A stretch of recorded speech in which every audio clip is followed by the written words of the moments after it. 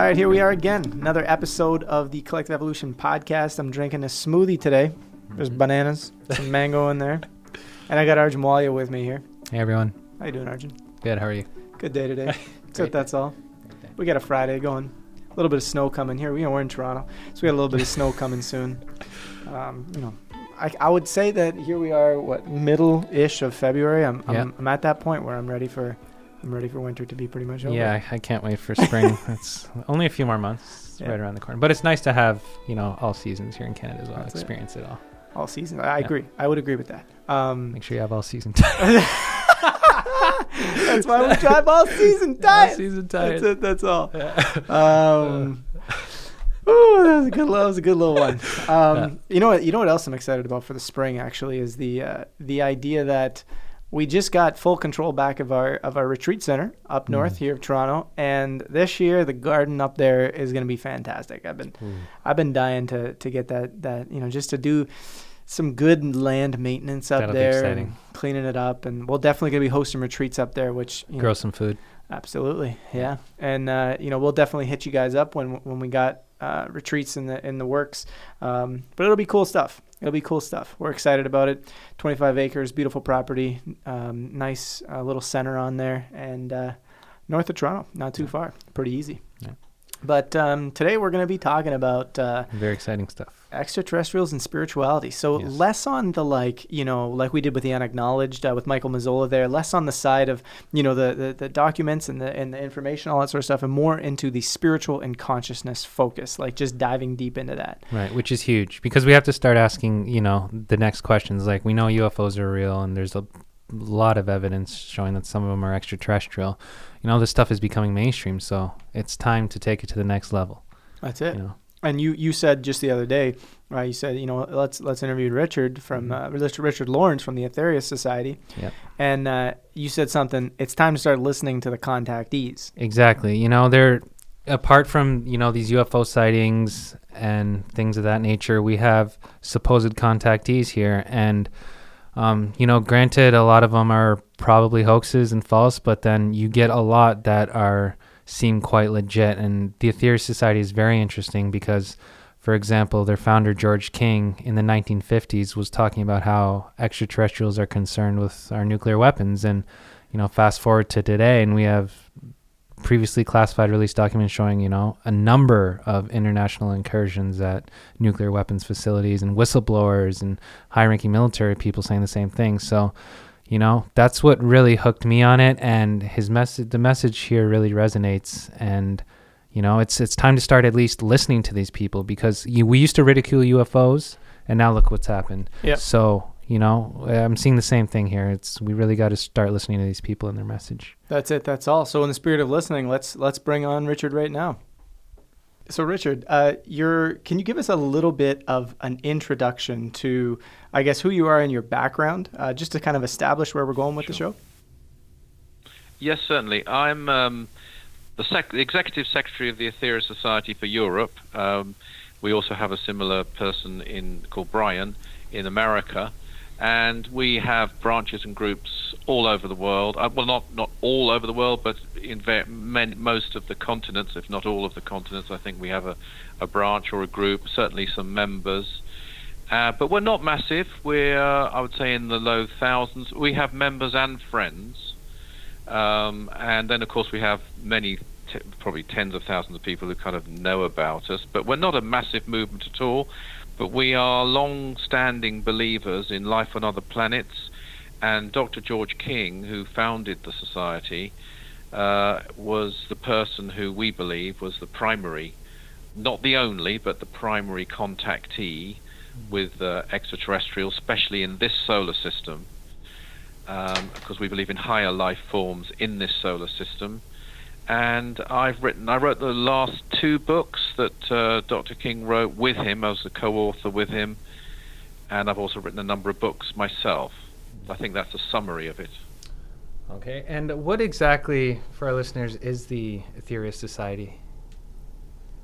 So the Aetherius Society is a worldwide organization that believes in life on other planets, and it's based entirely on the contacts that Dr. George King had between 1954 and 1997 when he passed on. That's a 43-year period, and he was having very regular contact. So there's a whole wealth of incredible teaching, information, but the most important thing to us is the practice of these teachings, and our motto actually is, our whole theme really is service to humanity. Our motto is service is the jewel in the rock of attainment. That's a beautiful little I guess way to go about things, because here at Collective Evolution it's very, very similar feeling. We believe that what's happening with extraterrestrials and the spiritual aspect of it and how it's going to shift our consciousness as humanity is one of the biggest things that's happening on the planet right now. And overall, us as humans shifting from a just kind of go about life state of being to starting to serve humanity, serve others. In essence, we're all serving ourselves, right? And I guess where this might lead a little bit is almost like it seems now, like we've even seen it over the last 9 years or so in doing what we've been doing, that 9 years ago, talking about extraterrestrials, especially in this fashion, was like kind of very, very taboo. And now it's a lot less taboo. Would you say you guys have noticed? Right. Well, that's it.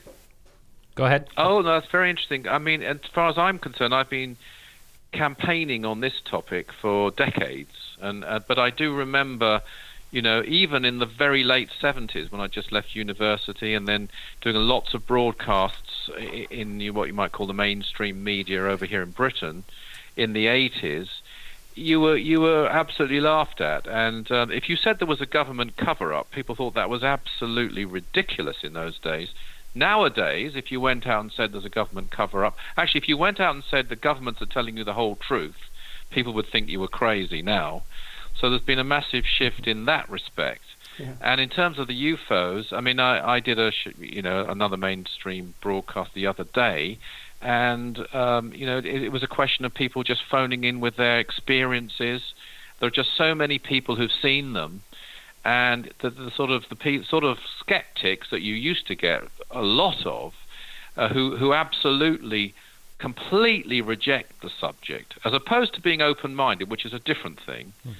A few and far between, and they sound a little silly, I think, to a lot of young people. Yeah, and what I'm very encouraged about is the fact that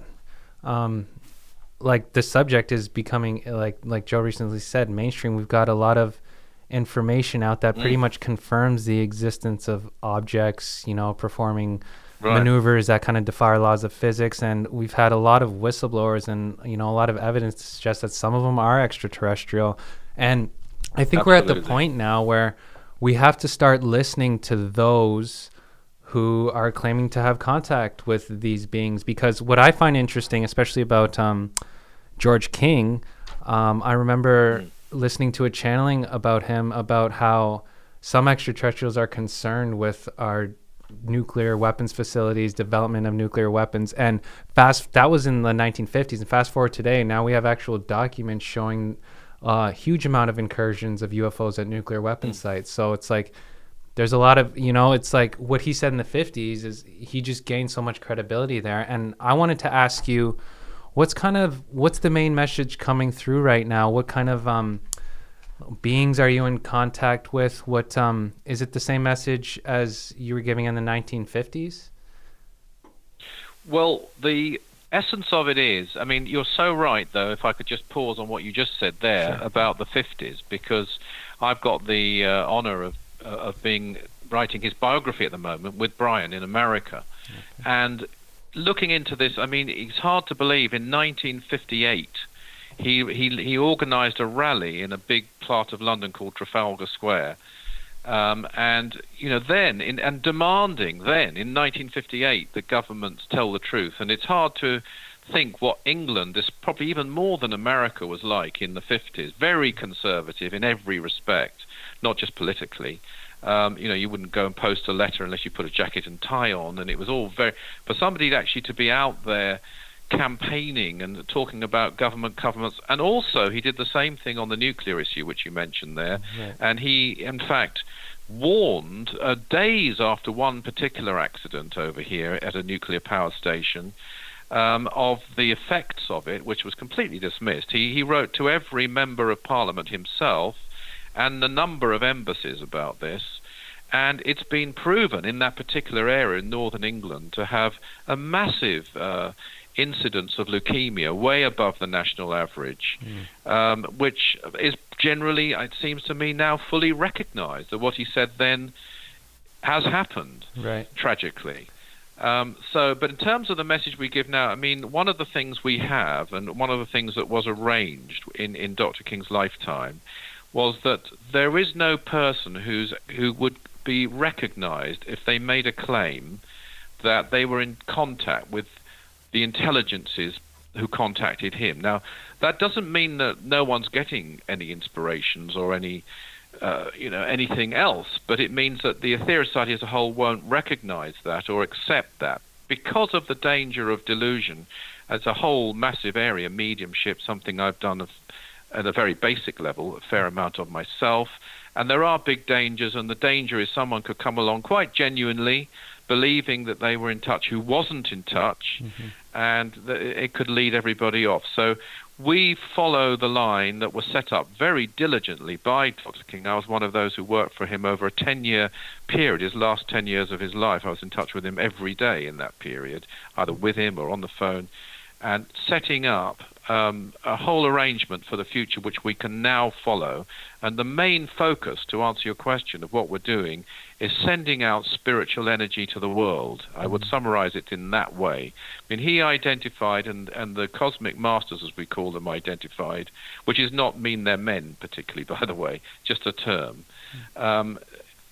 He identified the spiritual energy crisis as the main crisis on Earth. If that is solved, then all the others will fall into line. So we still have a way of working in direct cooperation with them. We are able to communicate with them certain of our moves. So if, for example, we wanted to send spiritual energy in cooperation with them for a particular peace talks about Syria, for example, we can do that. We do that. So it's a combination of people joining in. We have for example, we do online services of one of our practices called the 12 Blessings at 12blessings.org every weekend, twice actually, once from America, once from the UK, and people in dozens of countries join in, and they may not be members of the Aetherius Society, to send spiritual energy out to help the consciousness. And as I'm sure it is your field, but if consciousness changes, everything else changes. I mean, we're only going to get peace in an area if the people in the area, people responsible for that area, decide they want peace. You could sign a piece of paper, you could get a political negotiation. We've seen it for 3,000 years in the Middle East, just to name one area. It won't last unless the people change. And that's the great thing about spiritual energy, be it through prayer, be it through healing, be it through meditation, be it through mantra, in our case through directly cooperating with beings from other planets. That can bring lasting change. Absolutely. It was very well said. And, it resonates so much. Our motto over here is change starts within. And, the reason for that is if we shift, as you said, if we shift as individuals, we upload that information, that energy up to the collective conscious, and we all have the opportunity to tap into that.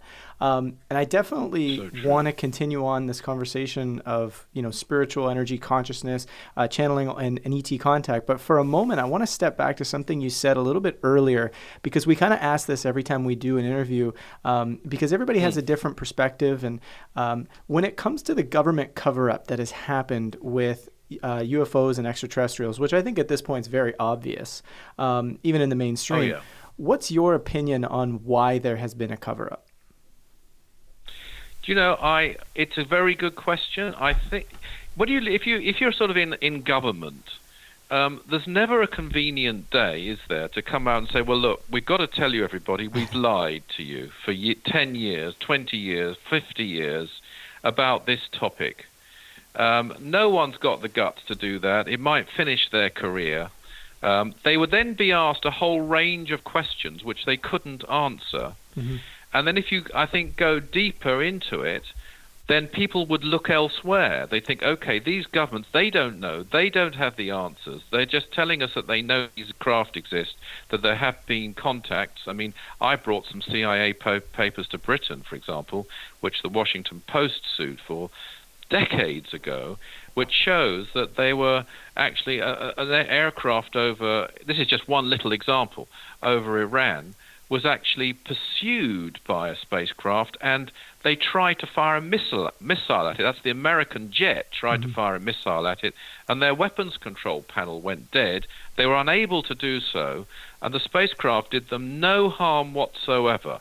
And I've got similar cases from the Soviet Union, the former Soviet Union, and Great Britain definitely lied. I was involved. I was in the House of Lords, actually, co-wrote one of the speeches where it was finally admitted that they had things in our Ministry of Defence here, and so on and so on. But no government really, I think, A, they can't answer the questions, B, they don't want the power to be away from themselves, namely, there are more powerful intelligences than us, and we can't tell you what they're saying. You'll have to look to people like Dr. George King. They're not going to say that.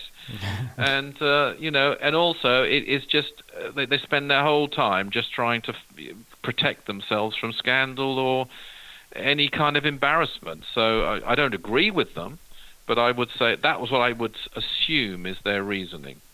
It's interesting too, because here in Canada, not many years ago, a former Canadian defense minister said the protocol is to shoot first and ask questions after. And the most when we look at the documents, it pretty much shows every time our military craft approach these objects, there's always evasive maneuvers by them, and it's kind of always aggression by us for the most part. So indeed. I always found that interesting. It is interesting, and I think the fascinating aspect, to me anyway, about this whole topic is the psychology and the plan, if you like, we call it the cosmic plan, of the intelligences who man the craft. And the craft themselves are interesting, and I mean I've had sightings even over the last year, but then I do look at the sky a lot. A lot of people don't look, or paying attention. They might actually see. They might just see something in the sky that actually couldn't be a plane, and couldn't be a weather balloon, and all the usual nonsense they try to explain, a meteorite, etc., etc. They couldn't be those, but a lot of people, they wouldn't even think, oh, I wonder if that's a plane. I wonder. They're not looking for it. Fair enough. They're not that interested. I think they should. It's very interesting. So I'm looking. But going deeper though, it's the questions, and this is where I think the contacts of Dr. George King are really valuable. Is what is their plan? Obviously, to anyone who's really looked into it, they exist. There's plenty of evidence, and not just in recent times. I mean, going back many thousands of years, there's evidence. In most of the major cultures, I would say, there's some kind of evidence. And it's there, the Bible's full of them, the Hindu scripts are full of them, and so on. What, though? Why don't they land openly in Toronto, in London, in New York, wherever, and prove themselves beyond all doubt to everyone? What is their plan? Or will they do that? When will they do that? And to answer those questions, you have to look to spiritual concepts like karma, and the whole necessity of experience that humanity has. And you have to look at the fact that parents will understand. I'm not a parent, but I was a school teacher. That if you did the homework of your children, you solved all their problems all the time, they would learn absolutely nothing. So these are very advanced, wonderful beings. I mean, we actually believe that Jesus came from another planet. We don't believe the Star of Bethlehem was a star. Well, it obviously wasn't a star, because a star can't hover over a stable. We don't believe that. We believe that Sri Krishna came from another planet, Lord Buddha. This is the caliber of the kinds of intelligence we're talking about, and they are very, very patient. They are real at the essence of service and sacrifice, and there is waiting in this unfathomable way for this very, very backward race to change. I mean, it's quite laughable, isn't it, sometimes when you hear some of these so-called experts say, well, I wonder if there's life out there as advanced as we are. Yeah. I mean, that wouldn't be much, would it? No, I mean, they're far more advanced than we are. Absolutely. And it's interesting because I think this is, the extraterrestrial community as a whole is, there's a lot of focus on information. There's a lot of focus on documents and proof and all this sort of stuff. And that's great. And I totally think it's a necessary aspect of the whole thing. But the spiritual and consciousness aspect is huge. And, you have all of the people that are waiting for, like you said, they're waiting for the touchdown. They're waiting for the face-to-face contact, so to speak. But it's like, I think the message that isn't spread enough, and I know you said it, and we share this a lot, is that it's the idea of humans have to begin to take responsibility for themselves. And when we do that, we move through our lessons and individual growth, we can't keep waiting for someone to save us. And, you touched on Jesus for a moment. And, typically Jesus' message was hijacked by religion and turned into something that lowered the average person into a certain state of being while, Jesus' message was kind of just hidden off in the background. And it kind of created this someone will save you mode. And unfortunately, we're applying that to extraterrestrials. And, we talk about the idea of shifting our consciousness. In your opinion, what do you feel, or even in your knowing deep down, because I'm sure that's really where it comes from, what do you feel is what humans need to do today in that own, taking responsibility for self, shifting ourselves to be ready for some sort of ET contact? What does that look like to you? Well, it's a question. One factor, and it's a much misused phrase, but it's still a true one, is to have an open mind. And it's quite a difficult thing for a lot of people to have, actually, a really open mind and free of prejudice. So that's one thing. And another thing, of course, is what we talked about earlier of service. And in our case, particularly spiritual service. So if the human race, or a large part of it, had an open mind and free of all kinds of prejudice, be it religious prejudice or even scientific dogmatic prejudice, you get that too, or even materialistic kind of money-based prejudice. There's all kinds of prejudices. If people could free themselves from those and be focused on service, then I think that would speed up absolutely exponentially the open coming of beings from other worlds. The proof that people say they want would be given. See, I don't actually think that if they landed here and proved themselves to a lot of people now, that most people would really welcome it. They'd find it interesting. You'd be a buzz in the media for a while, and then eventually they'd move on to another story, which might be it could be a soap opera. It could be just anything, I'm afraid that is the very backward state we're in. I remember going to one of the newspapers here in Britain with absolute cast iron evidence of Dr. King's contact, and we have some evidence. And they said to me, they were actually more honest than some people in the press. They said, "Look, we're publishing the information that our readers wish to read." And that's the truth of it, I think. People aren't really seeking with a truly open mind the truth, whatever that truth may be. If that happens, then I think we, the world, will deserve proof of the truth. Right. And I personally think that, deep down in my gut, we're like 100 years to us, and this massive cosmic plan could be a second out there. And I think that over these years, I think they're making themselves known more and more. And even if we look at what's happening on the planet, a lot of revelations are coming to light of what's really going on here. That's true. How we need to shift, And I'm I'm totally I think it's a slow process, but as we go through, even if we look at science, like there's a big scientific revolution going on right now in quantum physics and neuroscience, showing that non-material science is just as legit, as the hard sciences. We're talking about telepathy, ESP, the power of human intentions, consciousness. Like, what would happen if a billion people got together and meditated? So I think as we go through this process of knowing our spirituality, then we come closer to being ready for a kind of en masse extraterrestrial contact.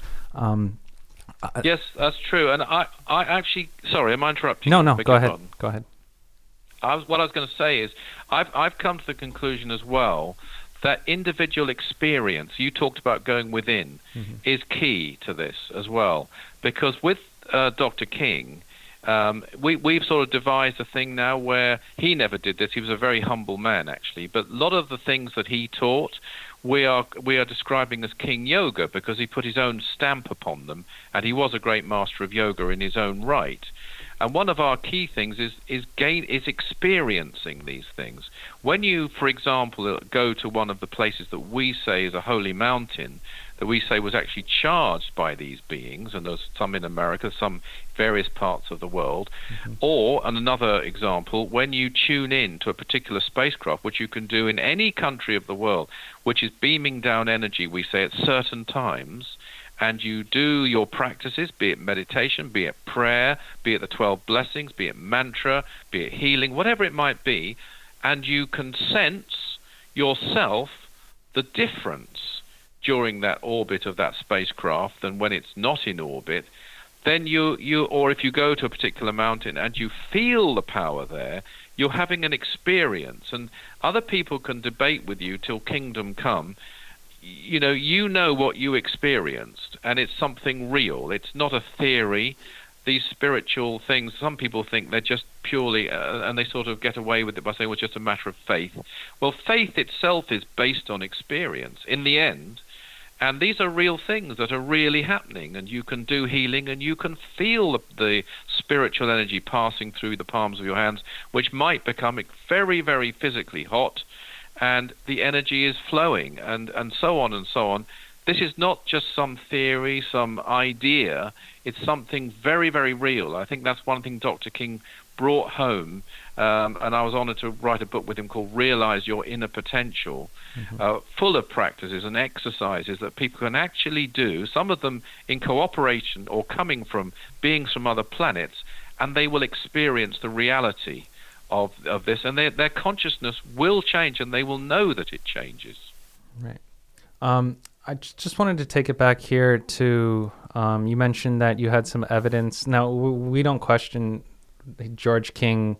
We think he's totally legit. We do question a lot of channelers, but George King is one, like the Aetherius Society is one we don't. It's one we deeply resonate with, and the interesting is it correlates with so much that's coming out now.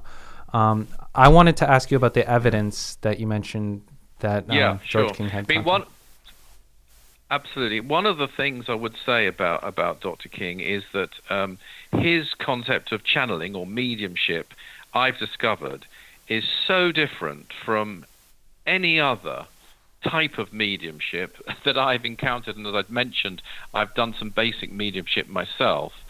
It's in a completely different league. Even the methodology, you may or may not want to go into that. It's maybe a bit technical, but it's a different procedure that he followed, and an extremely exact one, which he had mastered over a 10-year period, practicing for 8 hours a day. And I haven't come across anybody else who even claims to have done that. Doesn't mean I'm saying all the others aren't true. I'm not saying that. Some are, some aren't, in my opinion. But he is in a very different category. So thank you for your comments about that.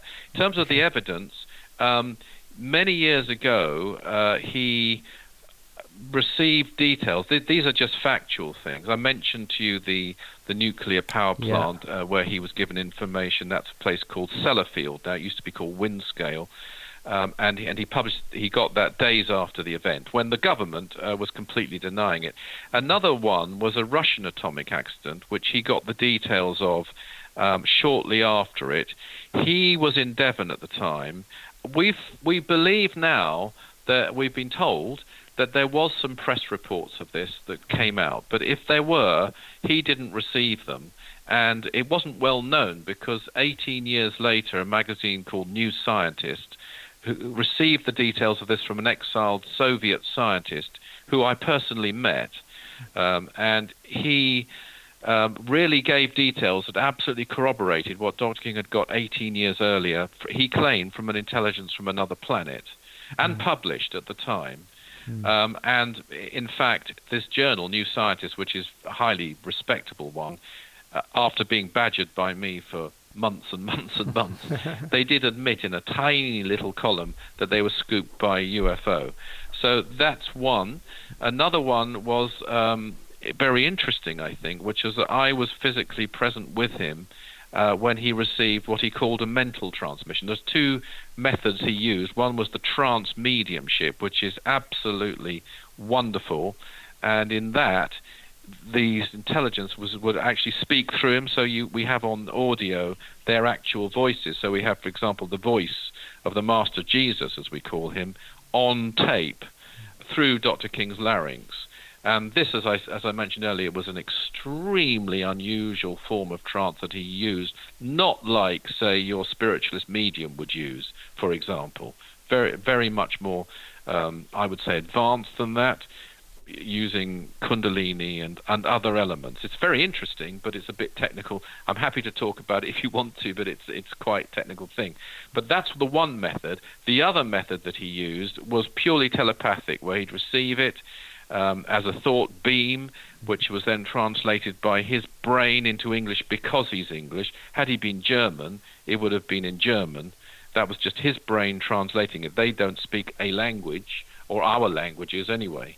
And he got such a communication, and he wrote it down as he received it. And it turned out to be hours before the Chernobyl disaster. Oh, wow.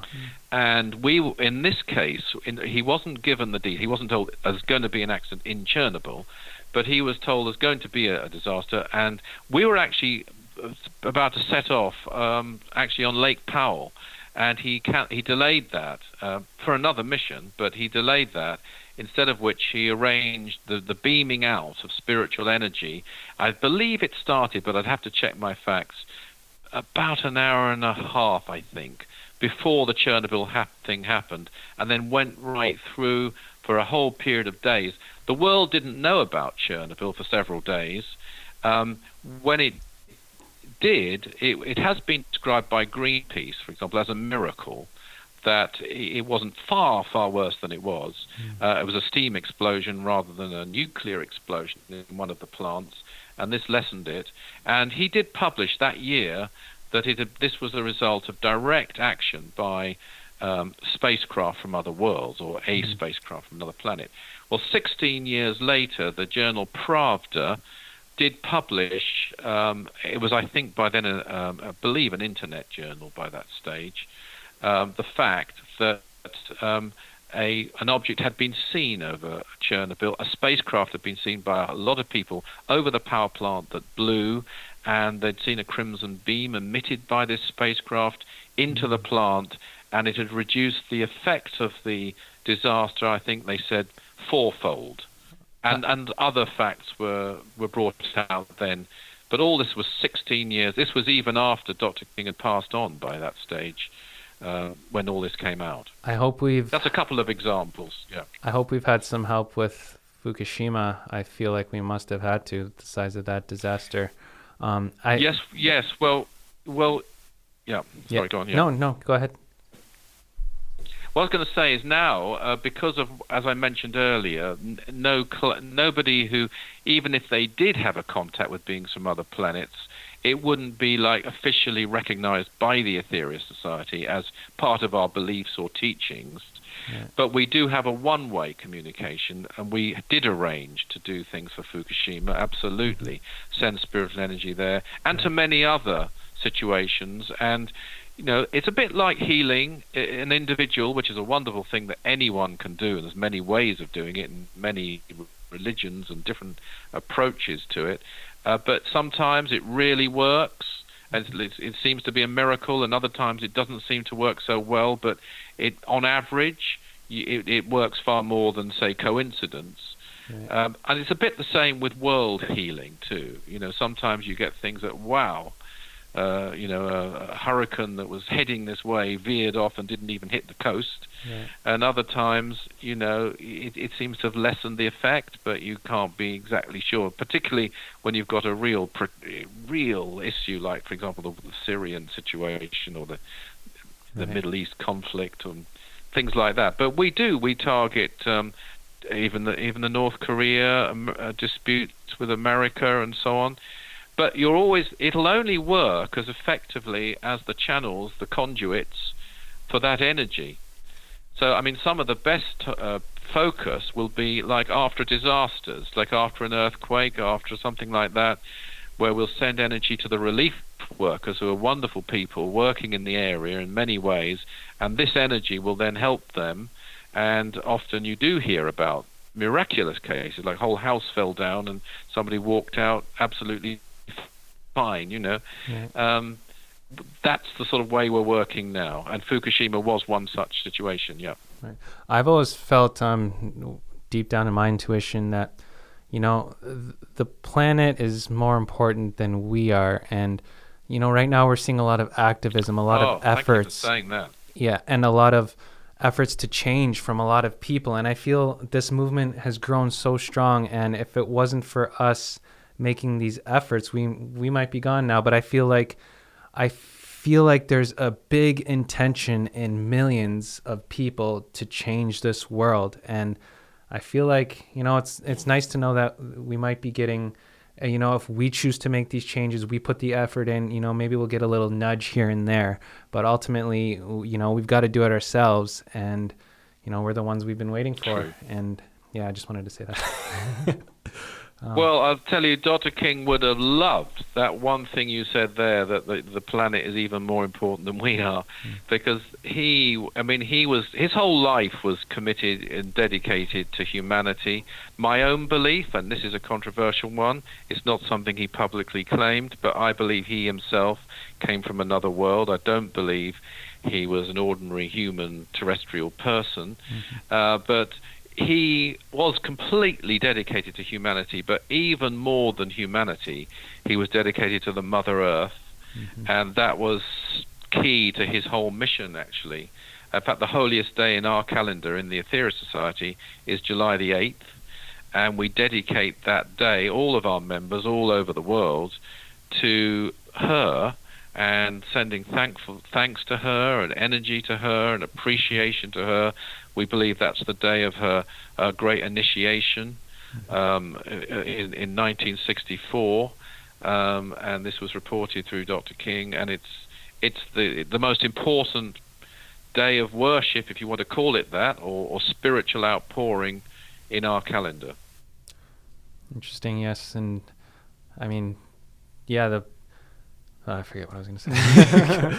No worries. Absolutely. The planet is a huge part of this, and it seems interesting too from an extraterrestrial perspective. I mean, I've heard a number of different theories as to why intervention would take place. On the nuclear side, for example, like obviously they're limiting the disasters. They're stopping or shooting down missiles at times and that sort of stuff, rendering them inert. They're rendering actual nuclear stations inert at times. There's one colonel. Sorry to cut you off. There's one colonel who actually said, he's charged of nuclear weapons. He said they tried to detonate a nuclear weapon on the moon, and that was completely unacceptable to the extraterrestrials, and they stopped it from happening. Yeah. True. Yeah, absolutely. And yes. so they will. Yes. Yeah. Sorry. And so just the question becomes like, from your knowledge, what do you feel is their main interest as to why they're protecting the planet so much? Well, they have tremendous reverence. I mean, on the other planets in this solar system, they revere what they call the logos of their planet, and that's the most sacred ground. Dr. King always used to say, and he said he knew this from childhood, he didn't have to be taught this, that the most sacred ground that we will ever touch, or not the most sacred ground, the most sacred thing that we will ever touch, the most holy thing we'll ever touch, is the ground beneath our feet. And that's the interplanetary way. They absolutely revere their planets, and much of their interventions and their contacts made with Dr. King have been to do with the planet And of course, in order for the planet to change, we have to change, because she, as a living intelligence, has chosen to allow us, and she doesn't have to do this, to exist here. We're just, as it were, the microbes on her back. Yeah, she's being very patient and with she's us. suffering. Sorry. Oh my goodness! Yeah. There's a practice, and I mentioned it earlier, called the 12 blessings, and there's some in it. There's one particular blessing, which is the 7th blessing, which is really, really moving, and it's from the Master Jesus, and he says, I'll just tell you some of the words from this.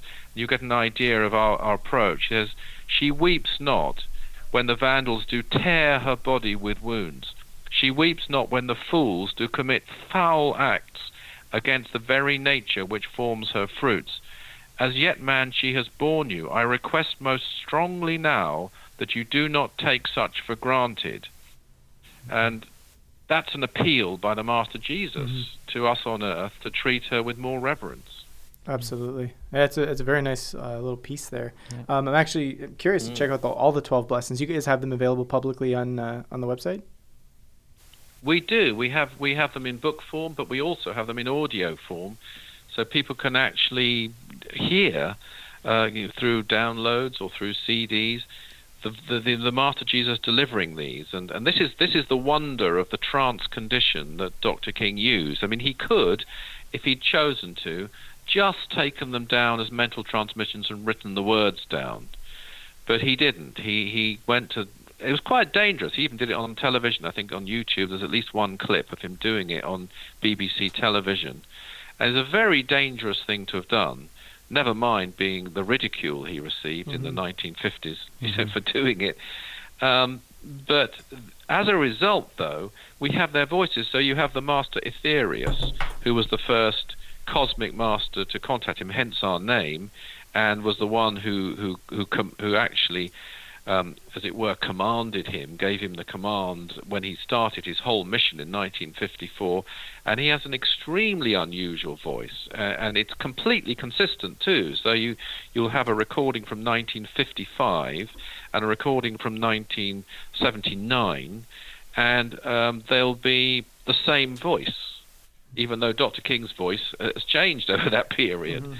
And then you'll have the Master Jesus, and you'll have an intelligence from Mars, which might be more of a monotone delivery, you might say, very dynamic, or a bit more of an oratory type of sound to it.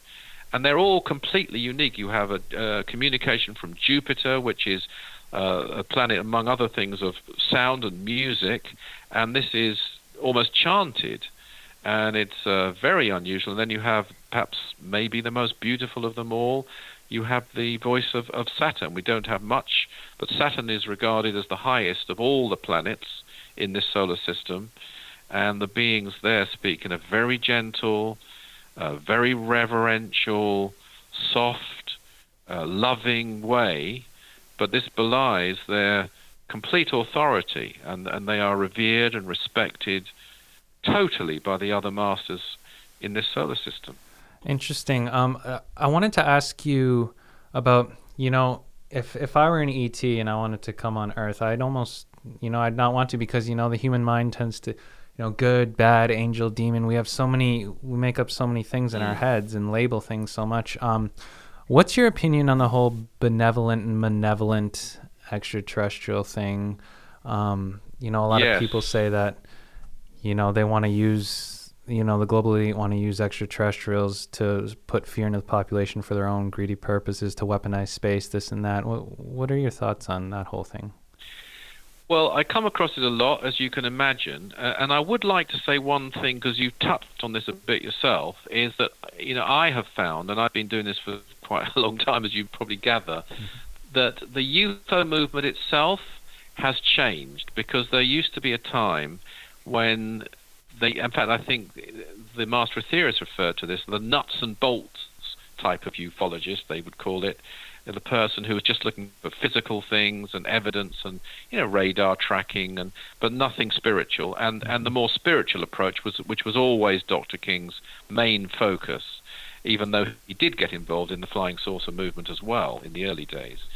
But what I've noticed when my book came out, UFOs and the Extraterrestrial Message, and for example, I went to America and did a little tour around California a bit, and Michigan, and actually came to Toronto as well, by the way, that now groups like MUFON, for example, would invite someone like myself to speak, whereas at one time there would have been this barrier. They may not agree with all the spiritual aspect, but they recognize that it's a key part of the movement. So I just wanted to, I think that's a Yes. positive change. Yes, very important. But I would say that very, very much so. But what's also come in, over the recent decades is the sort of abduction approach, and also this, what you're touching on there, the idea of malevolent forces taking over the planet.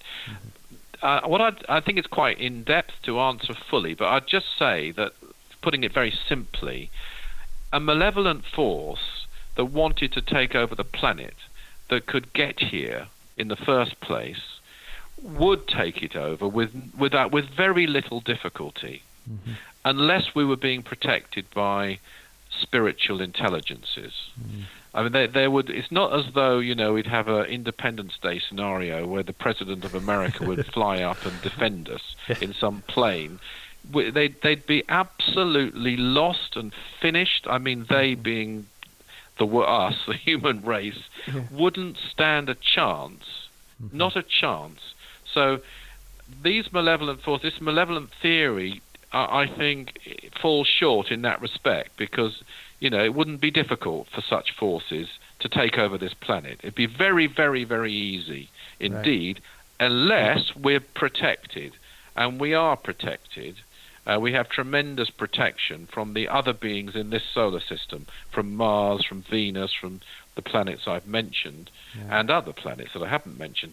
So therefore they aren't going to be able to do that. So that's one thing I'd say. But having said that, though, there are malevolent forces from this Earth, I'm afraid. There are other realms of this Earth, and sadly they're not all benign. I wish they were, but they aren't. And I feel like some of those... Sorry, go ahead. No.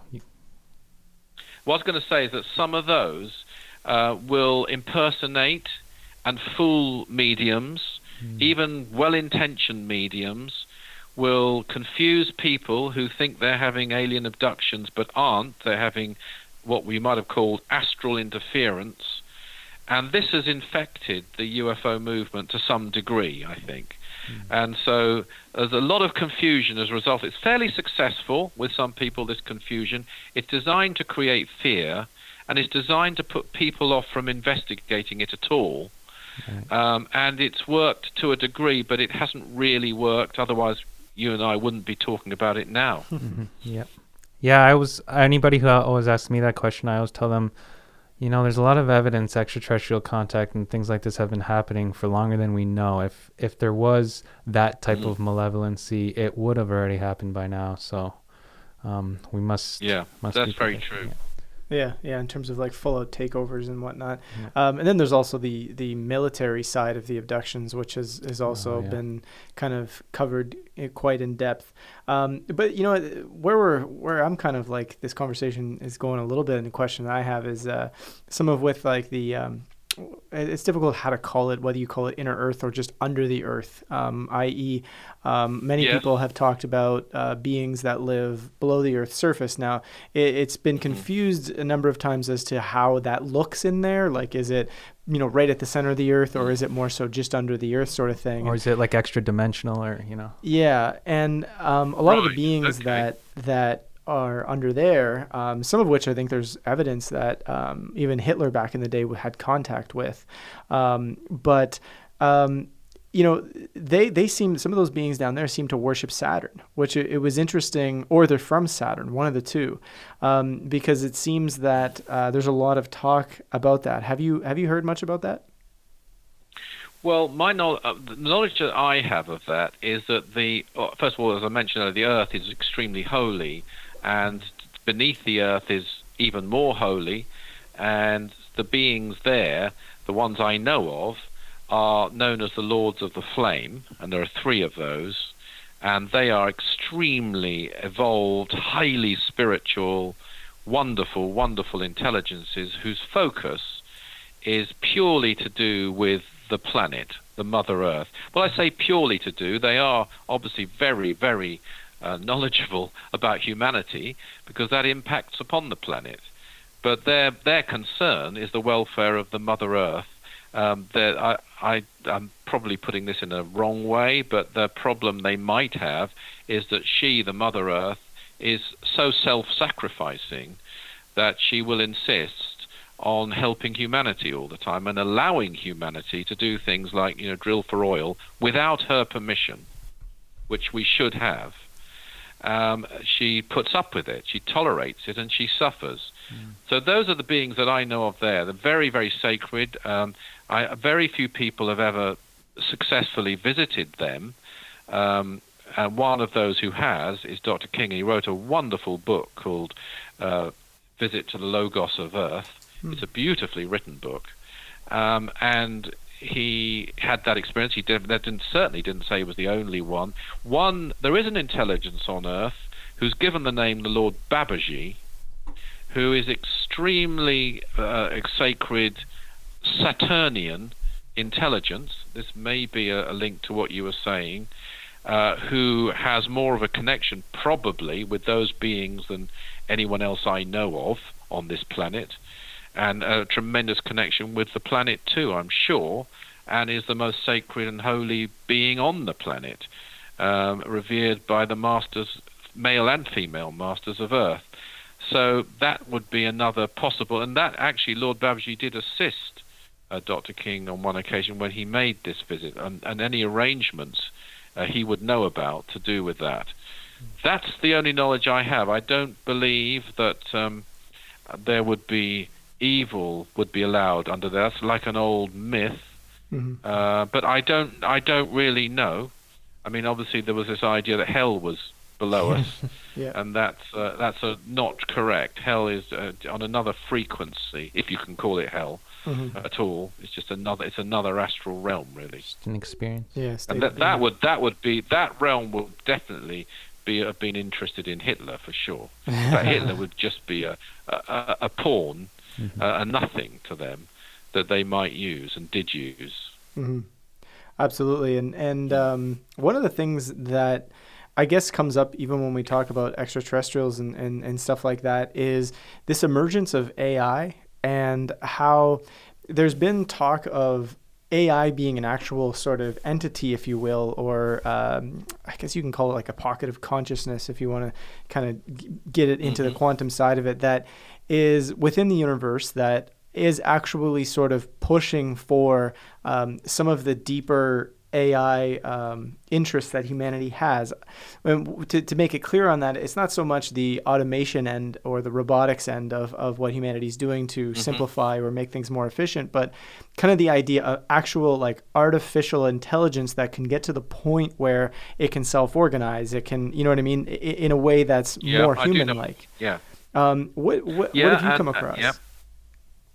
Well, I certainly understand that robotic life is used, for sure, by extraterrestrial intelligences, and that a number of the UFOs that are sighted, or flying saucers as they used to be called, are remotely controlled, may not have any life forms in them at all.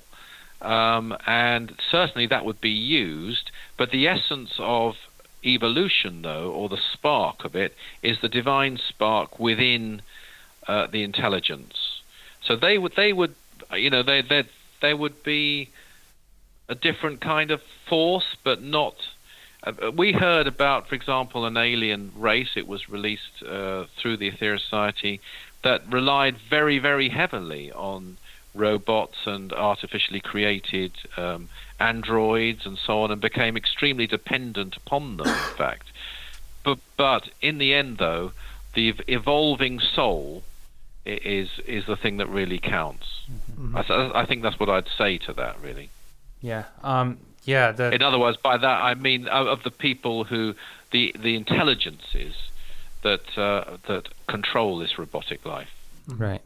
Yeah, that's one thing we keep going, but I think it's important to keep going back to the spirituality, the consciousness aspect of what's going on here. I wanted to. Oh, go ahead. Yeah. No, all I was going to say is because the main message, which is not a new message, which is known and has been known for thousands of years, that we're given about this, is that we all have a divine spark within us. We all have God potential, and one of the transmissions that Dr. King received is a wonderful transmission. It's called Ye Are Gods. We've just released it, actually. It's available now through our website. And we all have that within us, and they don't look upon us as being, lacking the potential to be as great as they are. They say one day we will do that. It's our own choice, and we can make these choices. And that's a big difference, I think, with artificial intelligence. And it's going to be interesting, too, because if we look at, before the Roman Empire, society on Earth was highly spiritual. Buddhism, I could go on, but back then, we were a more spiritual society. Was there open extraterrestrial contact then? Because it seems like we're moving forward, kind of regaining our spiritual roots like we did in the past, but we're kind of a more advanced technologically as a society this time. But was there extraterrestrial contact in ancient times? Well, we actually believe in the society, and I think you'll find some theosophical people who believe in this, and certain others as well, but not quite in the same detail as we've been given it now, that we have been here for millions of years, that we've been through several cultures, that we came from another planet, which we destroyed, which is now the asteroid belt, and we've incarnated here, that there was a race here before we came here, and we're talking approximately 18 million years ago, known as Adamic man, and that they were extremely civilized and had a civilized culture. But we have this habit of, we the human race, of involving and eventually ending up with nuclear weapons. And this has happened, we're told, twice before. I know a lot of people have done studies of this. I know that, for example, and it's one of the topics that we lecture on, my wife, for example, lectures a lot on this, that there's evidence of previous civilization having had nuclear disasters, many would say. And these civilizations were called Lemuria, and then the next one was called Atlantis. Which is fairly well known. There's lots of material about Atlantis out there. And now we're on the third one on this planet, and we're at the same stage, which is one of the main reasons I believe that Dr. King came to our world now, and why these contacts are being made now, because especially in the 50s, and you started the whole broadcast, I think very appropriately with this, we were in a position to do exactly the same thing again. I mean, we still are. But in the 50s, I mean, they had no concept of the dangers, it seems, of these things at all. There is more awareness of the danger, but we still have it, and there's still these things are being built, and, still there's threats being made between North Korea and America and so on, even in recent months. So the danger is there to do what these previous civilizations did, and that's the main, I would say, overriding interest, or one of them, that the Cosmic Masters have at this particular time. But as you've mentioned, more for the Earth as a living planet even than for the human race that are the vandals on her back. Right. If we want to destroy ourselves, so be it, but I don't think we'll be allowed to destroy this planet. No, we won't be allowed to do that, we're told, because we won't be, well, let's put it this way, we won't be allowed to destroy the planet. Yeah.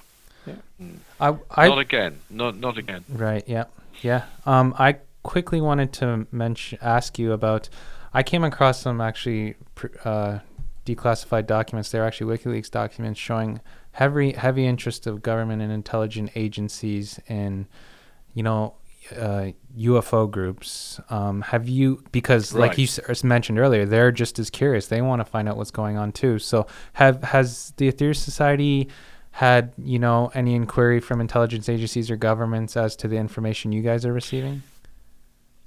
They don't, I think intelligence agencies don't normally knock on the front door and say, I'm from an intelligence agency, what are you up to? I think it's quite possible. I think certainly in the 1950s, I think there may even be some evidence that MI5 or MI6 or one of these bodies was looking into the Aetherius Society, was looking into Dr. King.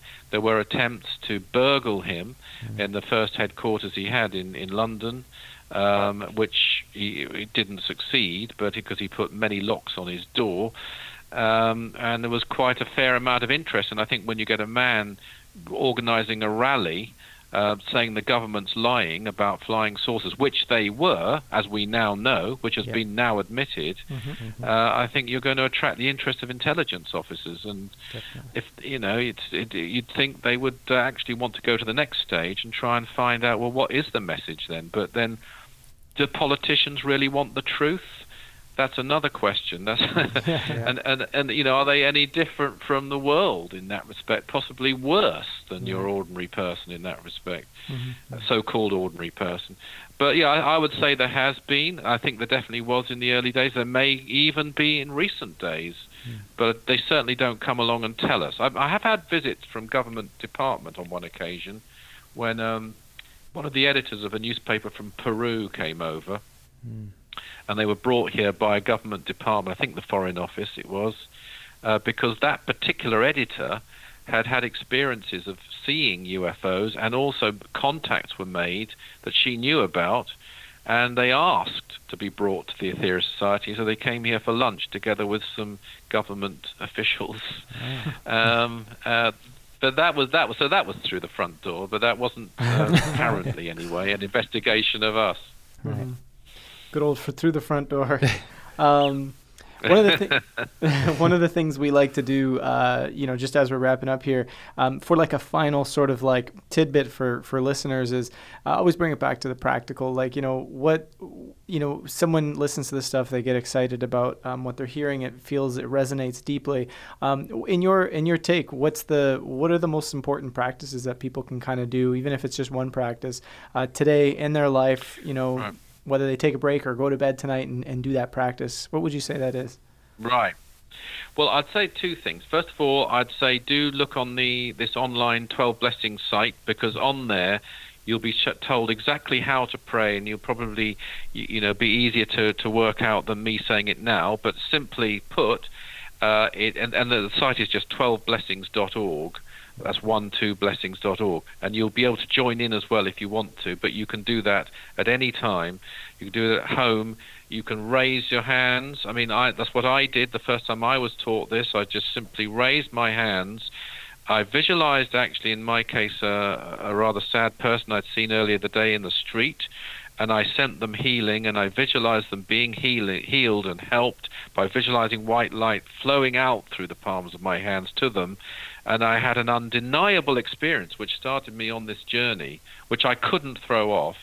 For hours, I felt the tingling. I know exactly what it was now, but I didn't then. And it was an interaction of my aura with this energy that had flowed through me, and I knew it was real, and that started my quest.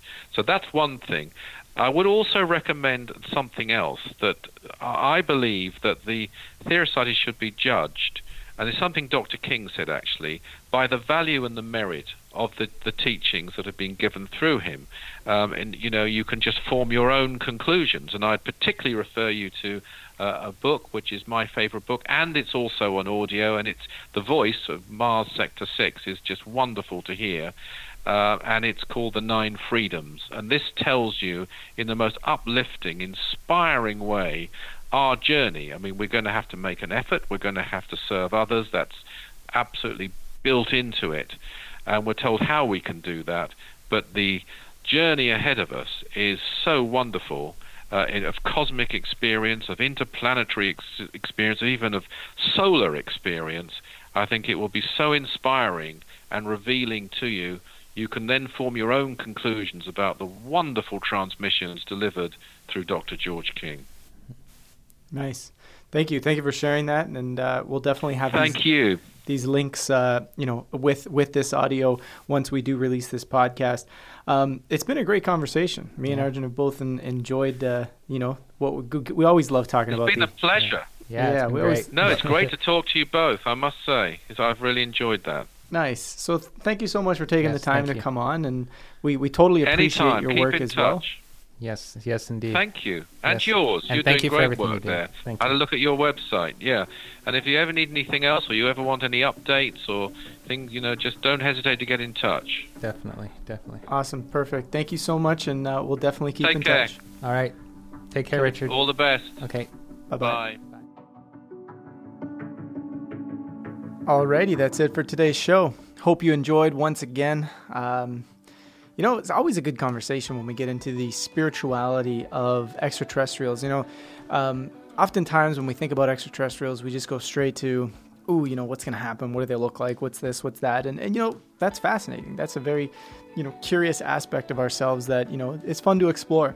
But, the real message here and the real message here at Collective Evolution is really about changing within, getting the consciousness of the planet to shift. And the intimate nature that exists between the extraterrestrial reality and shifting consciousness and spirituality is massive. It's immense. So hope you enjoyed the show today. Hope you got something out of it. And we'll catch you next time here on the Collective Evolution Podcast. Take care.